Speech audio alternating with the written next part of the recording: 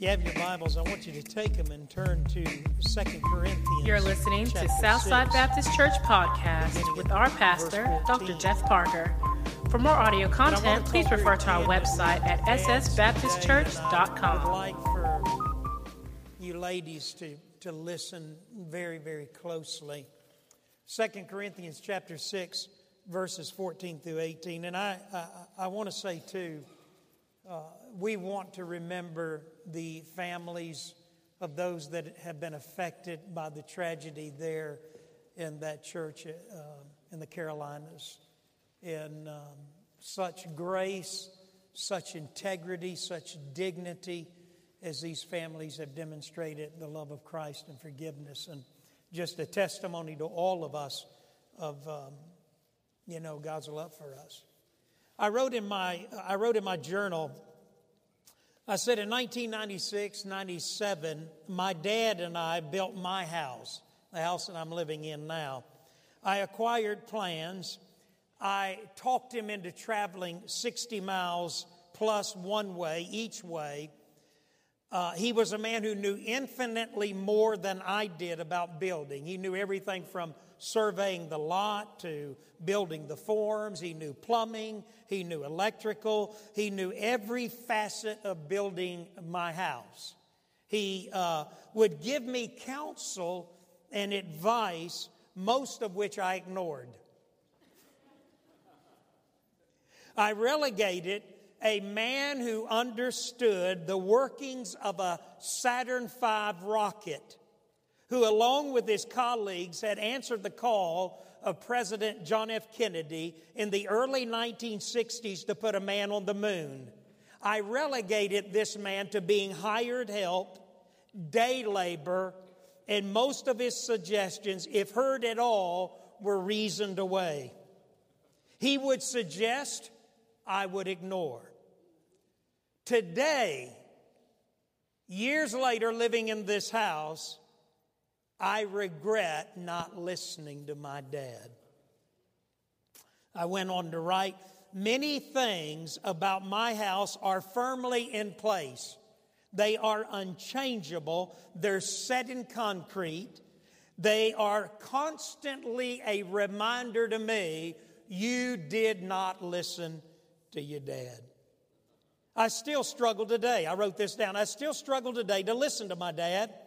Though we eat together every week, he at 85 and I at 59, I still find myself wanting to recoil, to defend my actions or my thoughts. Perhaps it is my desire for his approval, for his affirmation. Maybe it's my own pride and desire to be independent. I don't know. But I went on to say this, men, if you still have your dad and you have the opportunity to listen to him or someone you would put in that role, then I suggest that you do so, because more often than not, even if with his mistakes, he is motivated by love and a desire to correct in you what he may have failed in teaching you when you were young. There's a statement in The Gladiator. It's a powerful scene to where the gladiator, the emperor, looks at his son and he says, your failure as a son was my failure as a father. I wrote down a couple of things because I think that is so true in our lives, that sometimes men, we look at our lives and we realize that as good a men as we are, there were some failures that were made by our own dads. One writer said this, he said, today Hollywood has changed the role of dad.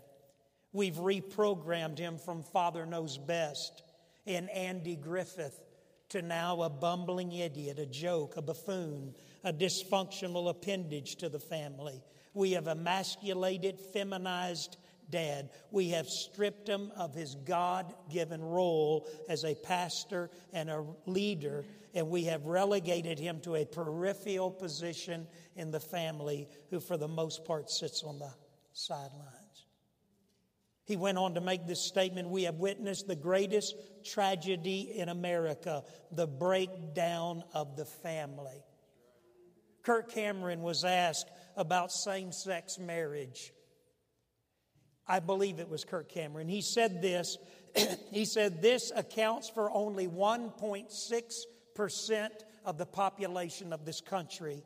He said the greater threat today to America and to the home is the divorce rate and the breakdown of the family, the home, and marriage itself.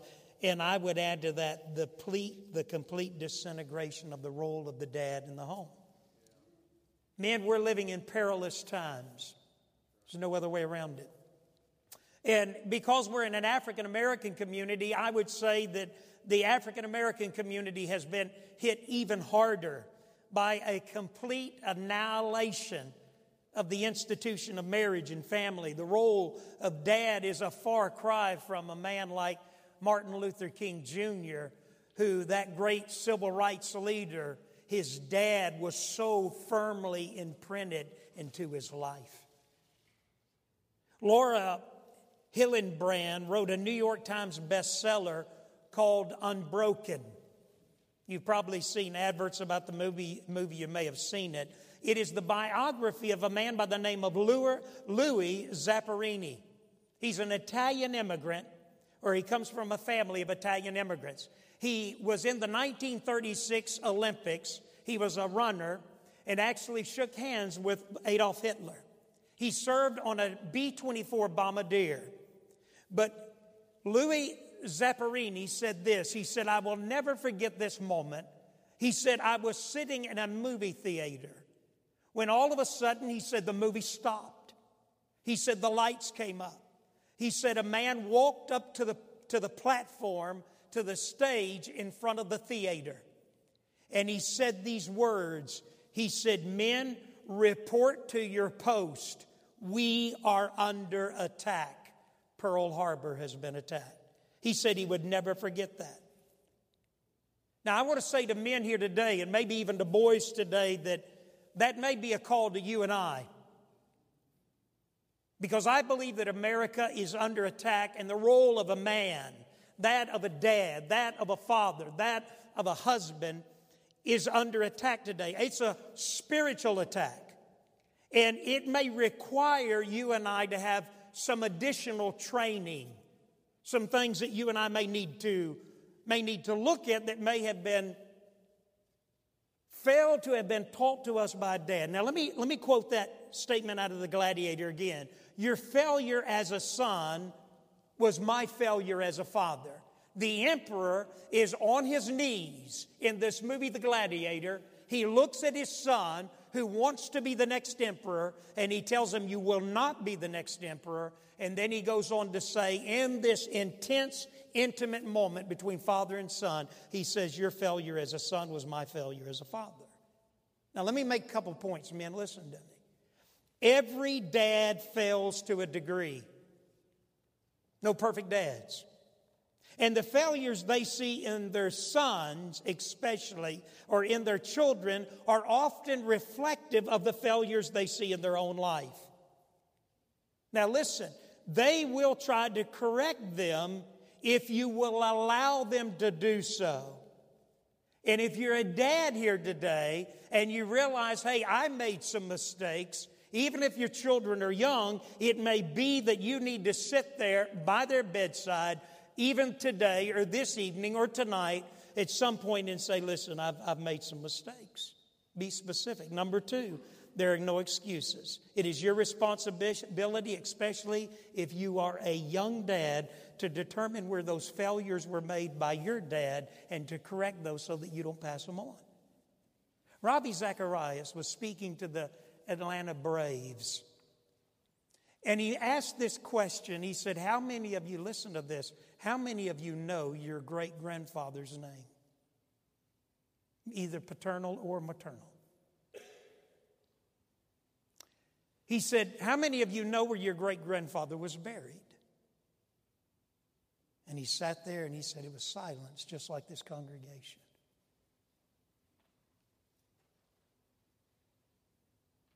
About that time, an Atlanta Brave player stood up. And he said, I care not my great-grandfather's name, and I care not where he was buried. What I care is that my children know that I am a follower of Jesus Christ.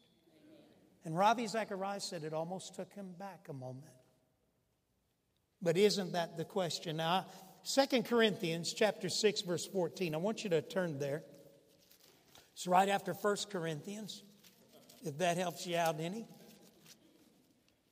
And we do have energy drinks for anybody who may need one right now. In 2 Corinthians chapter 6, verse 14 through verse 17, watch what Paul says. He says, "Do not be yoked together with unbelievers, for what do righteousness and wickedness have in common? Or what fellowship can light have with darkness? What harmony is there between Christ and Satan?" And I just want to say that, interpret it properly. What does a believer have in common with an unbeliever? What agreement is there between the temple of God and the idols? For we are the temple of the living God. As God has said, "I will live with them, walk among them. I will be their God, they will be my people. Therefore, come out from them and be separate, says the Lord. Touch no unclean thing, and I will receive you. I will be a father to you. You will be my sons and daughters, says the Lord Almighty." Now go back to verse 14. Do not be yoked together with what? With unbelievers. Now, what Paul is doing here, and men, I want you to listen very closely, because the first point is simply a question. Men, I want to ask you, what are you yoked to? When Paul was writing to the church at Corinth, this was a church. What Paul, first of all, is saying is Paul is saying there are two worlds and they're side by side. There's light, there's darkness. There's Satan, there's Christ. There's righteousness, there's lawlessness. They are diametrically opposed to each other. You remember when you were a kid? You remember those little magnets? You remember taking a magnet and you'd turn that thing a certain way and you'd try to push them together? What did they do? They repelled. You could force them together, but as soon as you took your hand away, they would move apart. They were polar opposites. So what Paul was saying here is he's reminding the church at Corinth, he was simply saying this: there are two worlds. There is God, there is Satan. There is Christ and there's Satan. There's light, there's darkness. There's good, there's evil. And you can't force them to agree and come together. They will never fellowship. Koinonia. They'll never be intimate. And so this is what Paul was saying. In Galatians chapter 5, Paul said this. He said, listen, in Corinthians, 2 Corinthians, he said we have a treasure in an earthen vessel. He says here, you and I we are the temple of the Holy Spirit, the temple of the Lord. We have the Holy Spirit in us, but it is in a carnal, fleshly container, and they are at war. Do you feel it? Listen, look this way. If they're not at war, you have a serious, and I have a serious problem. Let me tell you, folks, you may try to sin, I may try to sin. Thank God when that conviction comes. Because you know what that's the Lord doing? He's saying, this is off limits, Satan. You can't come in here and you got a fight on your hands, because there are two natures. Listen to this. There are two natures sharing the same container. You've got the Holy Spirit, the Spirit of Christ now living in you, men and women, and they are at war for one thing: control. The word filled means to be what? Controlled. Filled with the Holy Spirit means to be under the what? Control of the Holy Spirit. But your flesh is working against that. Now, Paul's problem at Corinth was they were trying to live in both worlds. In other words, they were simply trying to yoke the Corinthian culture with Christ and bring them together under the same yoke. Listen to this principle. Dad, this war is not only about you, this war inside of you, but listen, Dad, but about those you are leading. Robert Murray McShane said this about his congregation. He said, my people's greatest need is my personal holiness. If I am not walking with Christ, it will affect every single one of you right now. You have come to hear a word from God in the Scripture. properly exegeted and for God to speak some truth into your life through this messenger. If I am not seeking to live a holy life, my friend, every one of you will be affected today, right now. Dad, let me remind you of something. Dad, your greatest need, your family's greatest need is your personal holiness. If you're a single mom, you've got the weight of that on you. Your children's greatest need is your personal holiness. And let me remind you something. If you're a single mom here, or you're single here, let me remind you, ladies, you are a bride. You are the bride of who? Jesus Christ. You got a great groom. Oh, Sheila's got a lot better groom in him than Reggie she does in me. Now, let me give you a principle here. There's a song that we sing sometimes says, the old man is dead. I've got an old 80-year-old uncle, and he'll sing that in his cracked voice, but he's just got a sweet spirit about him. He's still a good singer. But he sings this song, and when I did a revival in my home church last year, he sang this song, and I told him this. I said, if for some reason I die before you do, I said, let me ask you to do me a favor, sing that song at my funeral. Now, I hope I outlive him. But let me tell you, the song says the old man is dead. Look this way. The old man is not dead. He is in the process of being strangled. And that is by the Holy Spirit. The Holy Spirit is in the process, men, in your life and in my life, of choking the breath right out of the flesh, the old carnal nature. But let me tell you what happens. Just about the time the flesh and the carnal nature is about to die out, we drop down. I drove an ambulance work. I was an EMT for years, field medical officer. I've had to do CPR. That is horrible. This is most of the time what you look like doing CPR. Because, for instance, a drunk, you cock that head back, you put down, you breathe into their mouth, and then you go, There's nothing pretty about CPR. Let me tell you, men, what we do a lot of times. The Holy Spirit is in the process of strangling and choking the life out of the flesh and the carnal nature within us, but we drop down there to do CPR to bring it back to life. Paul said, listen, do not be unequally yoked. Let me ask you a question. Is the life you're living right now, men, I'm talking specifically to you, but every one of you, is the life you're living right now pleasing to the Lord in every area? John MacArthur said this. He said, the call to holiness is to live a distinct and separate life. To live a separated life is a tremendous challenge, particularly in a culture which is bombarding us with all the elements of paganism. He continues, it is not only our greatest challenge, it is our greatest source of joy and usefulness when we obey Christ. Now let me repeat that. Because obedience to this command brings joy, usefulness, and blessing. And the problem is in some of our lives, men, are you listening? Say amen. Some of us men are outside the realm of God's blessing because we're living a life that does not please Him. Sometimes that's in the private areas. Listen to principle here. God will never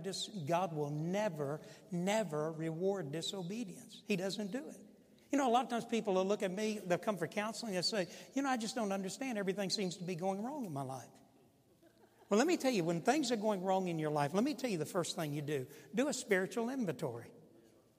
You just simply do an inventory. You just simply say, are there some things in my life right now, in the dark places of my life, are there some things that I'm doing, habits, attitudes, words that I'm speaking, something that I'm doing that is in effect strangling the Holy Spirit from blessing me? You see, what happens to us, we get unequally yoked. What Paul is doing is Paul's reaching back into the Old Testament, Deuteronomy 22:10. And you know what God said? It's strange. This is the closest Don. Don, is good to have you. Don and his wife here today. Don's a pastor from Illinois, good friends of Doug and Sandy. Doug and Sandy told me they had some friends. So I want to get pictures of you. No, I'm teasing.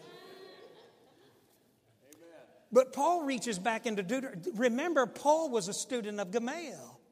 He could have been the future next high priest. The Apostle Paul may have memorized the Old Testament. He reaches back to Deuteronomy chapter 22, verse 10. And you know what God had the audacity to say to Israel? And the reason I said that, Don, is this is as close as we get to cussing. He said, do not yoke an ox and an ass together. That's exactly what he said. You know why? Because they don't have the same strength. They don't have the same gait. They don't have the same nature. You put them under the same yoke, you've got a problem. If you're a young single person here today and you're contemplating marriage, don't even date somebody that you would not marry. Well, men, what do we need to look at? Let me give you some quick things and then we'll close in a moment.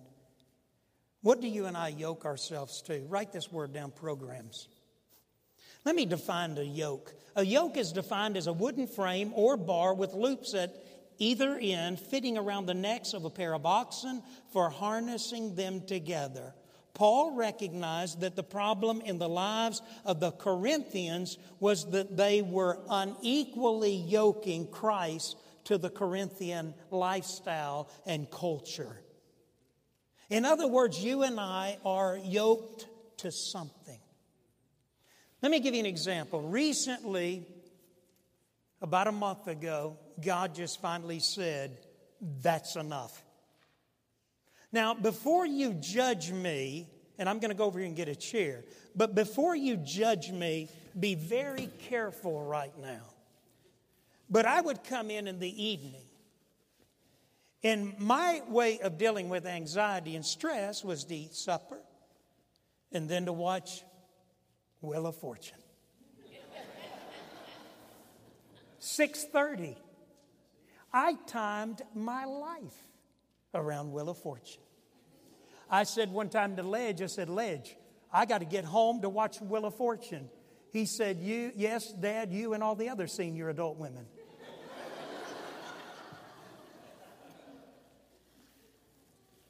God began to convict me because I said something a long time back about the place on my couch. I have a nice leather sofa, but on one end of it is a dimple. And I told you that during the holidays we have our homeless meal, and my dad was there, and he'd gotten there before I did. And when I finally got home, and after the community meal that we had, we were going to eat our holiday meal late. Dad was sitting in my dimple. He was sitting in my place. So I had to sit on the other end of the couch. And I noticed that thing was a lot more fluffy, it was a lot fuller. And it convicted me because God reminded me of how much time I spend in the evening unwinding in front of the TV.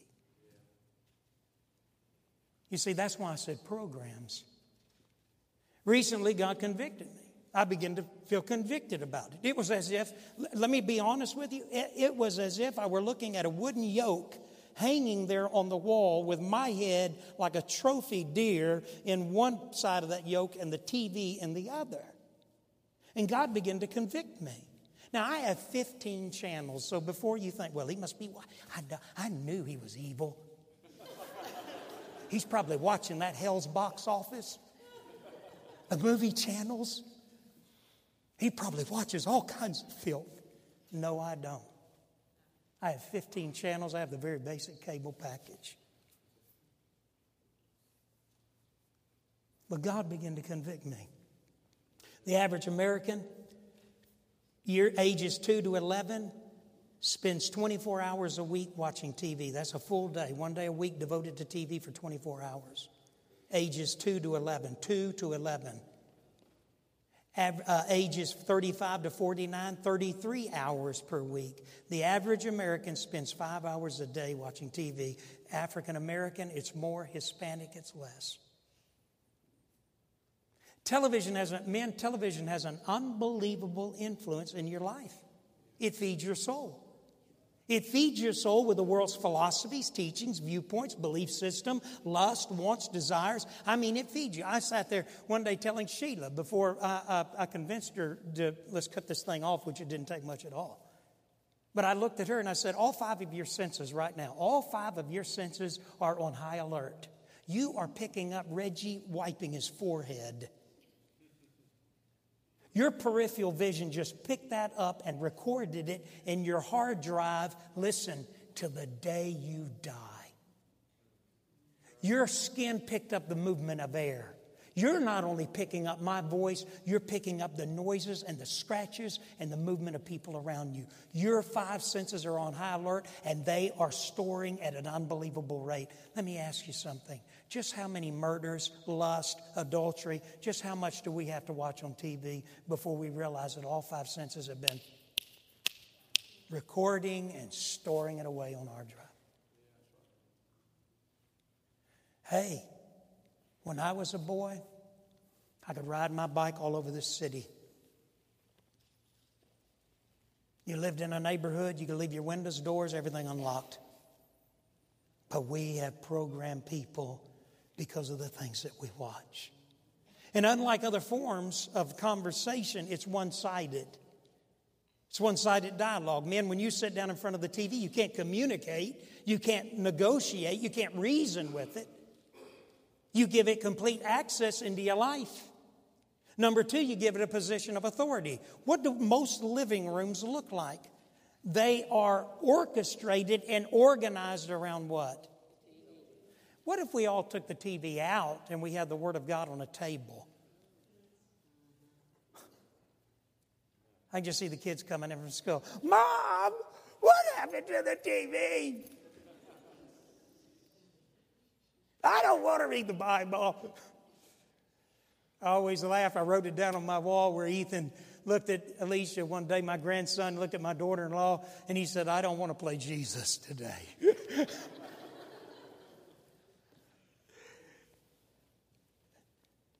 There's a lot of theology done in that. Men, let me ask you something. Could you give up TV? I mean, just cold turkey.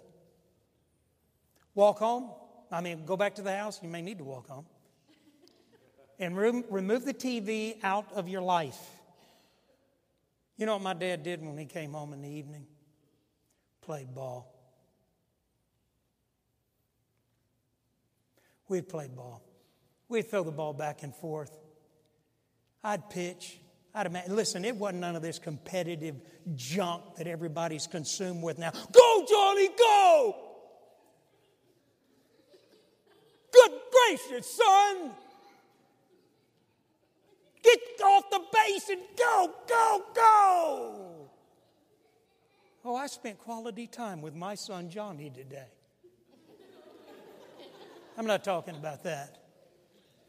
I'm talking about where dad plays ball with his boy, talks about life.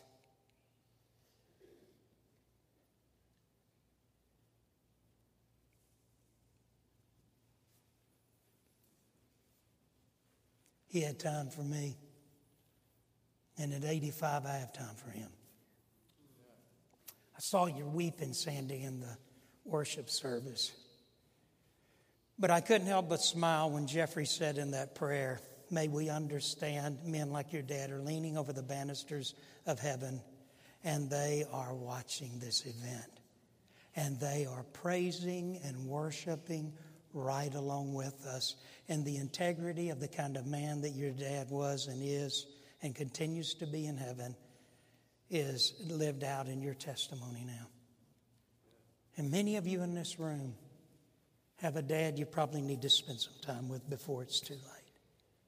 Men, what programs do you watch? Your peers. Now, quickly, let me ask you some questions. Are you yoked to ungodly influences, a job, a career, or the pursuit of a career at the expense of Christian principles? Are you yoked to ungodly peers, employees, an ungodly boss, in which you, listen to this, on which men you value their approval more than you do that of Christ? Have you begun to shape your morals and compromise your convictions because of your job in order to hang on to it? And are you doing that in the pursuit of education? Listen, there are certain curriculums that can affect and even undermine your faith. She's entering one of the most dangerous professions of all, in my opinion, psychiatry. I have yet to meet a psychiatrist that is a follower, a committed follower of Christ. We had a youth in our church. She today is a premier pediatric psychiatrist. She is literally a mover and shaker in that field. But she walked away from her faith. Men, it may be that you have to step back and you have to say, is my career, is the company that I work for, is the profession that I'm in, am I compromising the disciplines of my faith? Programs, peers, and then thirdly, props. And by that I mean drugs, alcohol, pornography, crime, immoral behavior, addictions that are designed by your enemy to cause you to lean on anything but Christ. Your wife, men, is not a spiritual crutch. Though she may be under your yoke, she is not responsible for the spiritual leadership of your home. You are. So, number two, you will look like, first of all, number one, men, what are you yoked to? Number two, you will look like what you're yoked to. In other words, whatever you're yoked to, that's what you're going to look like. Paul said to the Corinthians, and the word Corinthianize meant to go to bed with a prostitute. It was synonymous, and listen to that. Corinthianize was a term used in those days that meant to go to bed with a prostitute. You may say, well, now wait a minute, that's weird. Ladies, single ladies and single moms and ladies, what did I say to you a moment ago? You're married to who? You're married to Christ. You're the bride of Christ. Men, let me ask you something. I got news for you. You are a bride too. The church, ecclesia, ekkaleo, the called out ones, we are the bride of Christ. But when you and I, if we're not careful, what the world will do, the world will seduce us into bed. And we will compromise. And we become Corinthianized, carnal, fleshly. It frustrated Paul. Paul wanted to give him meat and solid food, and he said, but I'm still giving you milk. There's a lady, she's not here today, but I'll never forget this. I made this statement, and she was sitting back there somewhere, and Willie, she was sitting about where you are, and she groaned out loud. I made this statement. I said, men, what difference is it between Herod watching Herodias' daughter dance and you and I watching Dancing with the Stars? What difference is that between us and Herod? And she moaned out loud because she knew that was the truth. Man, I'm telling you, ladies, I'm telling you that what you and I are yoked to, we begin to look like. Paul was saying to the church of Corinth, when you're yoked to the Corinthian culture and not to Christ, you will begin to look like it. We used to have a problem. Listen, we used to have a problem with Amy. When Amy was a baby, Amy loved carrots, sweet potatoes, what else, Sheila? Corn. What's the common thing in all of those? They're all orange, yellow. And before long, we got upset one day. We ran her to the pediatrician. We said her nose is orange. Her nose was turning orange. I mean, all around here was orange. And he just laughed and said, get out of here. She's just eating a lot of orange vegetables, and that just happens. Let me tell you, folks, listen to me. You and I will look like what we consume. And that's what Paul was saying to this church. Without TV, let me tell you something. I'm reading a lot. I just finished that 604-page biography by Eric McTaxis on the Dietrich Bonhoeffer. When I finished that book, you know what I did? I went and got down on my knees and I wept. I wept and cried out in my quiet house by myself. I wept to the Lord. When I read John Pollock's biography of D.L. Moody, titled Moody Without Sankey, I was pastoring in England. When I read that book, I fell on my knees and I wept for 3 days, so broken and convicted by the life of D.L. Moody. Booker T. Washington. When I read Booker T. Washington's biography, I was ashamed of my life. My oldest daughter, who's now a dentist, I gave it to her. I said, read this biography. When she finished the biography of Booker T. Washington, she came in, tears streaming, an African American. tears streaming down her face, she looked at me and she said, "Dad, that is the greatest biography that I have ever read in my life." And she wept like a baby. I'm telling you, folks, when you and I cut the TV off and we begin to allow God to pour into our lives, there is so much that He wants to teach us. Sometimes our career men makes us look a certain way. You ever notice a car dealer can look like a car dealer? There's one commercial with a car dealer, and the guy looks like a car dealer. Doctors look like lawyers. Doctors look like doctors. They may need to look like lawyers. Doctors look like doctors. Lawyers look like lawyers. And Don, I hate to say it, but sometimes preachers look like preachers. You know what I used to say all the time? I don't want to look like a preacher. I tell that to Sheila all the time. I don't want to look like... And you say, well, Brother Jeff, don't you want to look like a preacher? No. Jesus didn't look like the religious leaders of His day, and He didn't even sound like them. I want to look like Christ. I don't want to look like my career. I don't even want to look like my calling as much as I want to look like the one who called me, Christ. Dad, what you and I are yoked to, we begin to look like. And if you begin to find yourself yoked to the culture and the things of the world and they're pouring into you, before long you begin to look, you begin to act, you begin to dress, you begin to sound like the world. And there's only one problem with that, men. You begin to lead the people that you're leading along with you. There are pastors today in America who may have massive congregations, but I can tell you this much. They look more like America than they do Christ.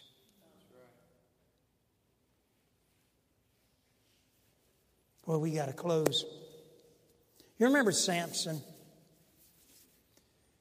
Wow, what a tragic life. His mistake was that he was yoked to the wrong thing. You remember he was a Nazirite. You know what a Nazirite was? A Nazirite was where the parents committed a baby to the Nazirite position, which meant this: he couldn't take any wine, he couldn't touch anything or be around anything dead, he couldn't... it was about purity and holiness. He couldn't cut his hair. You remember? Before long, you find Samson, he's in the vineyard.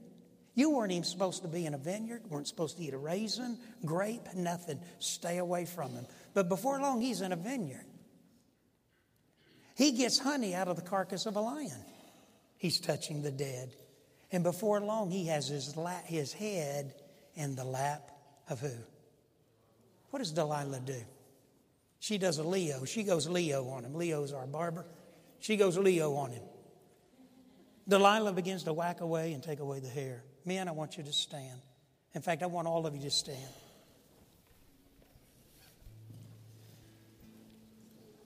I wrote this down. The final compromise was this: that Samson was physically drained.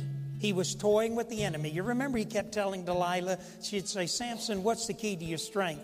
And he'd say, well, now listen to this. If you'll just braid my hair in a loom.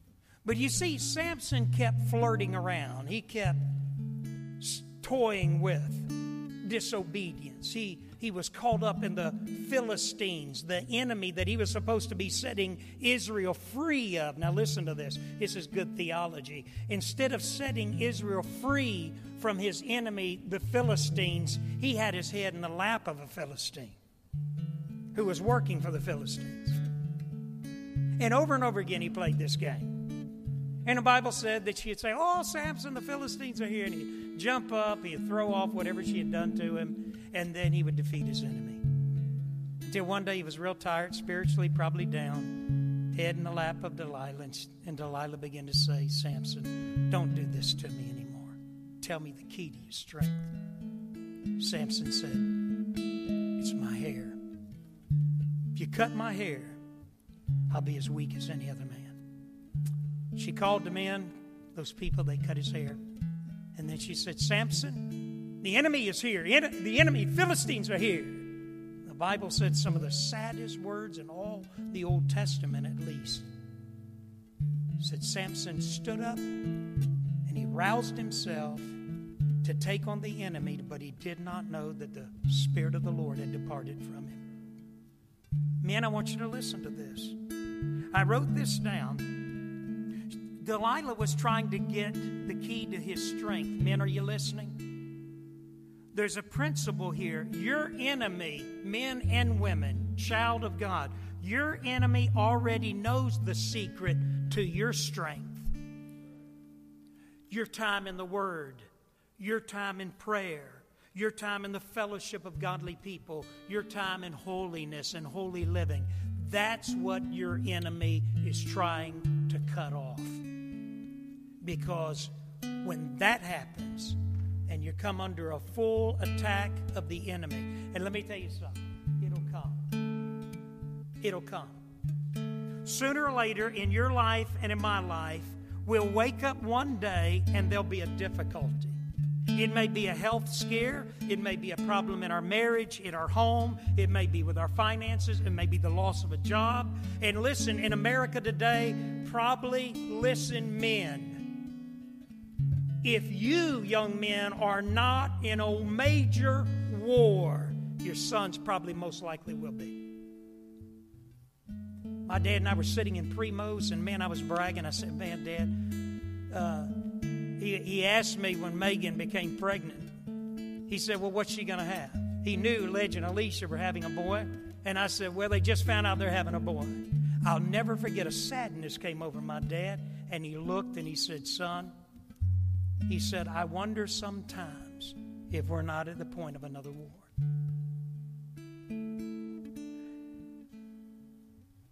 Samson, the enemy took him. They plucked out his eyes. They tied him to a grist mill to where now the enemy would laugh and make sport of him as he was grinding the mill. They would laugh at him, push him every single day. Men, I wrote down here, in all honesty, some of us are blindless. We are blind and we are yoked to the things of the world to the degree that Christ can't use us. But Samson repented. And they carried him one day to the Philistines' temple to make fun of him. And they put him at a point to where he told the little boy that was attending him, he said, put my hands to the pillars. And there he was, this man, and he cried out to God. He said, God, I repent. I have become culturized.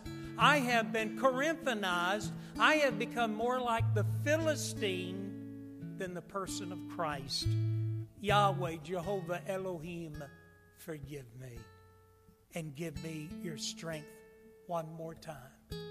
The Bible said that he began to push, and the temple of the Philistines began to fall, and it resulted in more deaths, more cost to the enemy in his death than in his life. Men, listen to me. If you will die to the flesh and you will die to that carnal nature, and you will begin to die to self, God will use you more in your death than you'll ever use in your life. And you may say, what do I do? Jesus said this. He said, come unto me, all you that labor and heavy laden. Take my yoke. Learn from me. You know what, men, what it is? It's a picture of you and I looking there in that yoke and seeing Christ on the other side.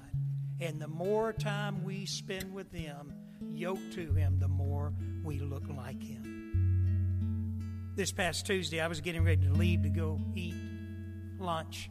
Sheila called me.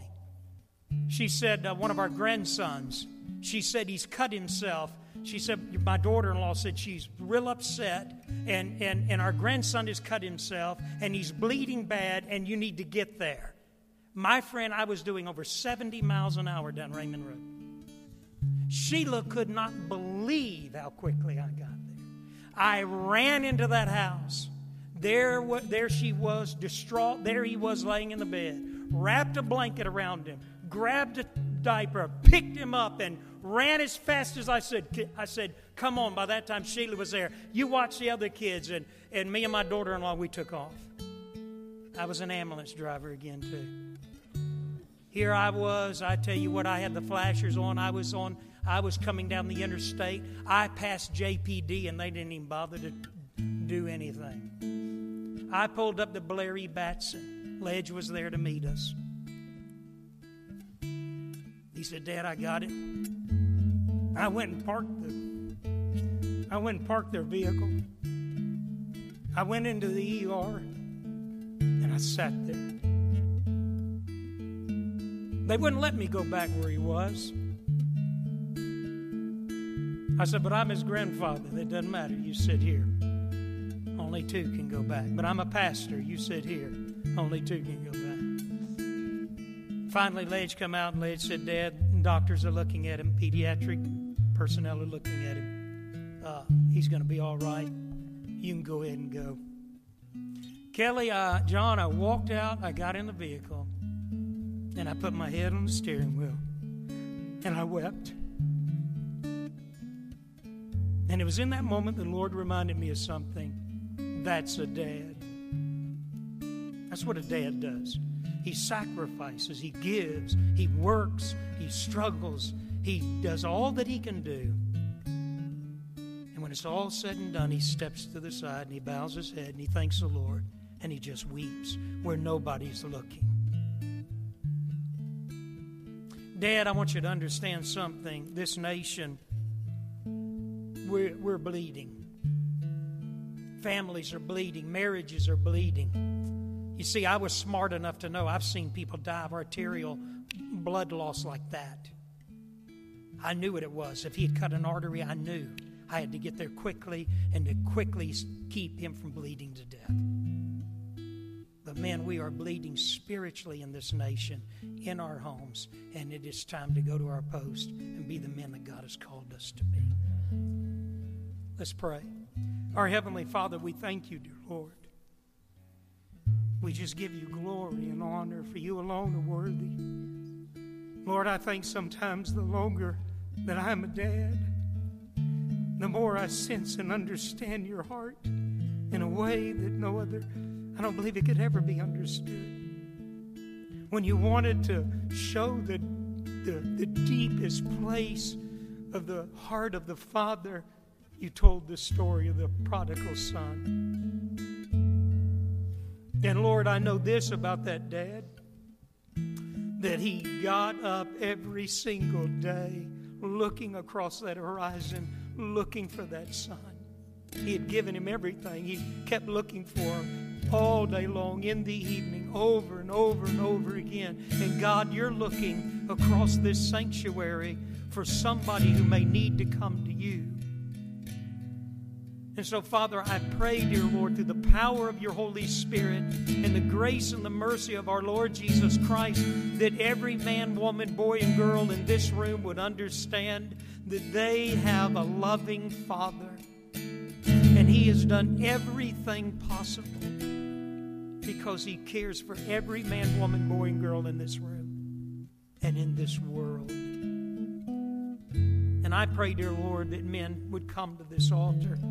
I pray if they're lost that they'd be saved. I pray, dear Lord, if they need to recommit their life to Christ and to say, Lord, I want to be yoked only to you. If there's anything I need to get rid of, and Lord, help me to do that.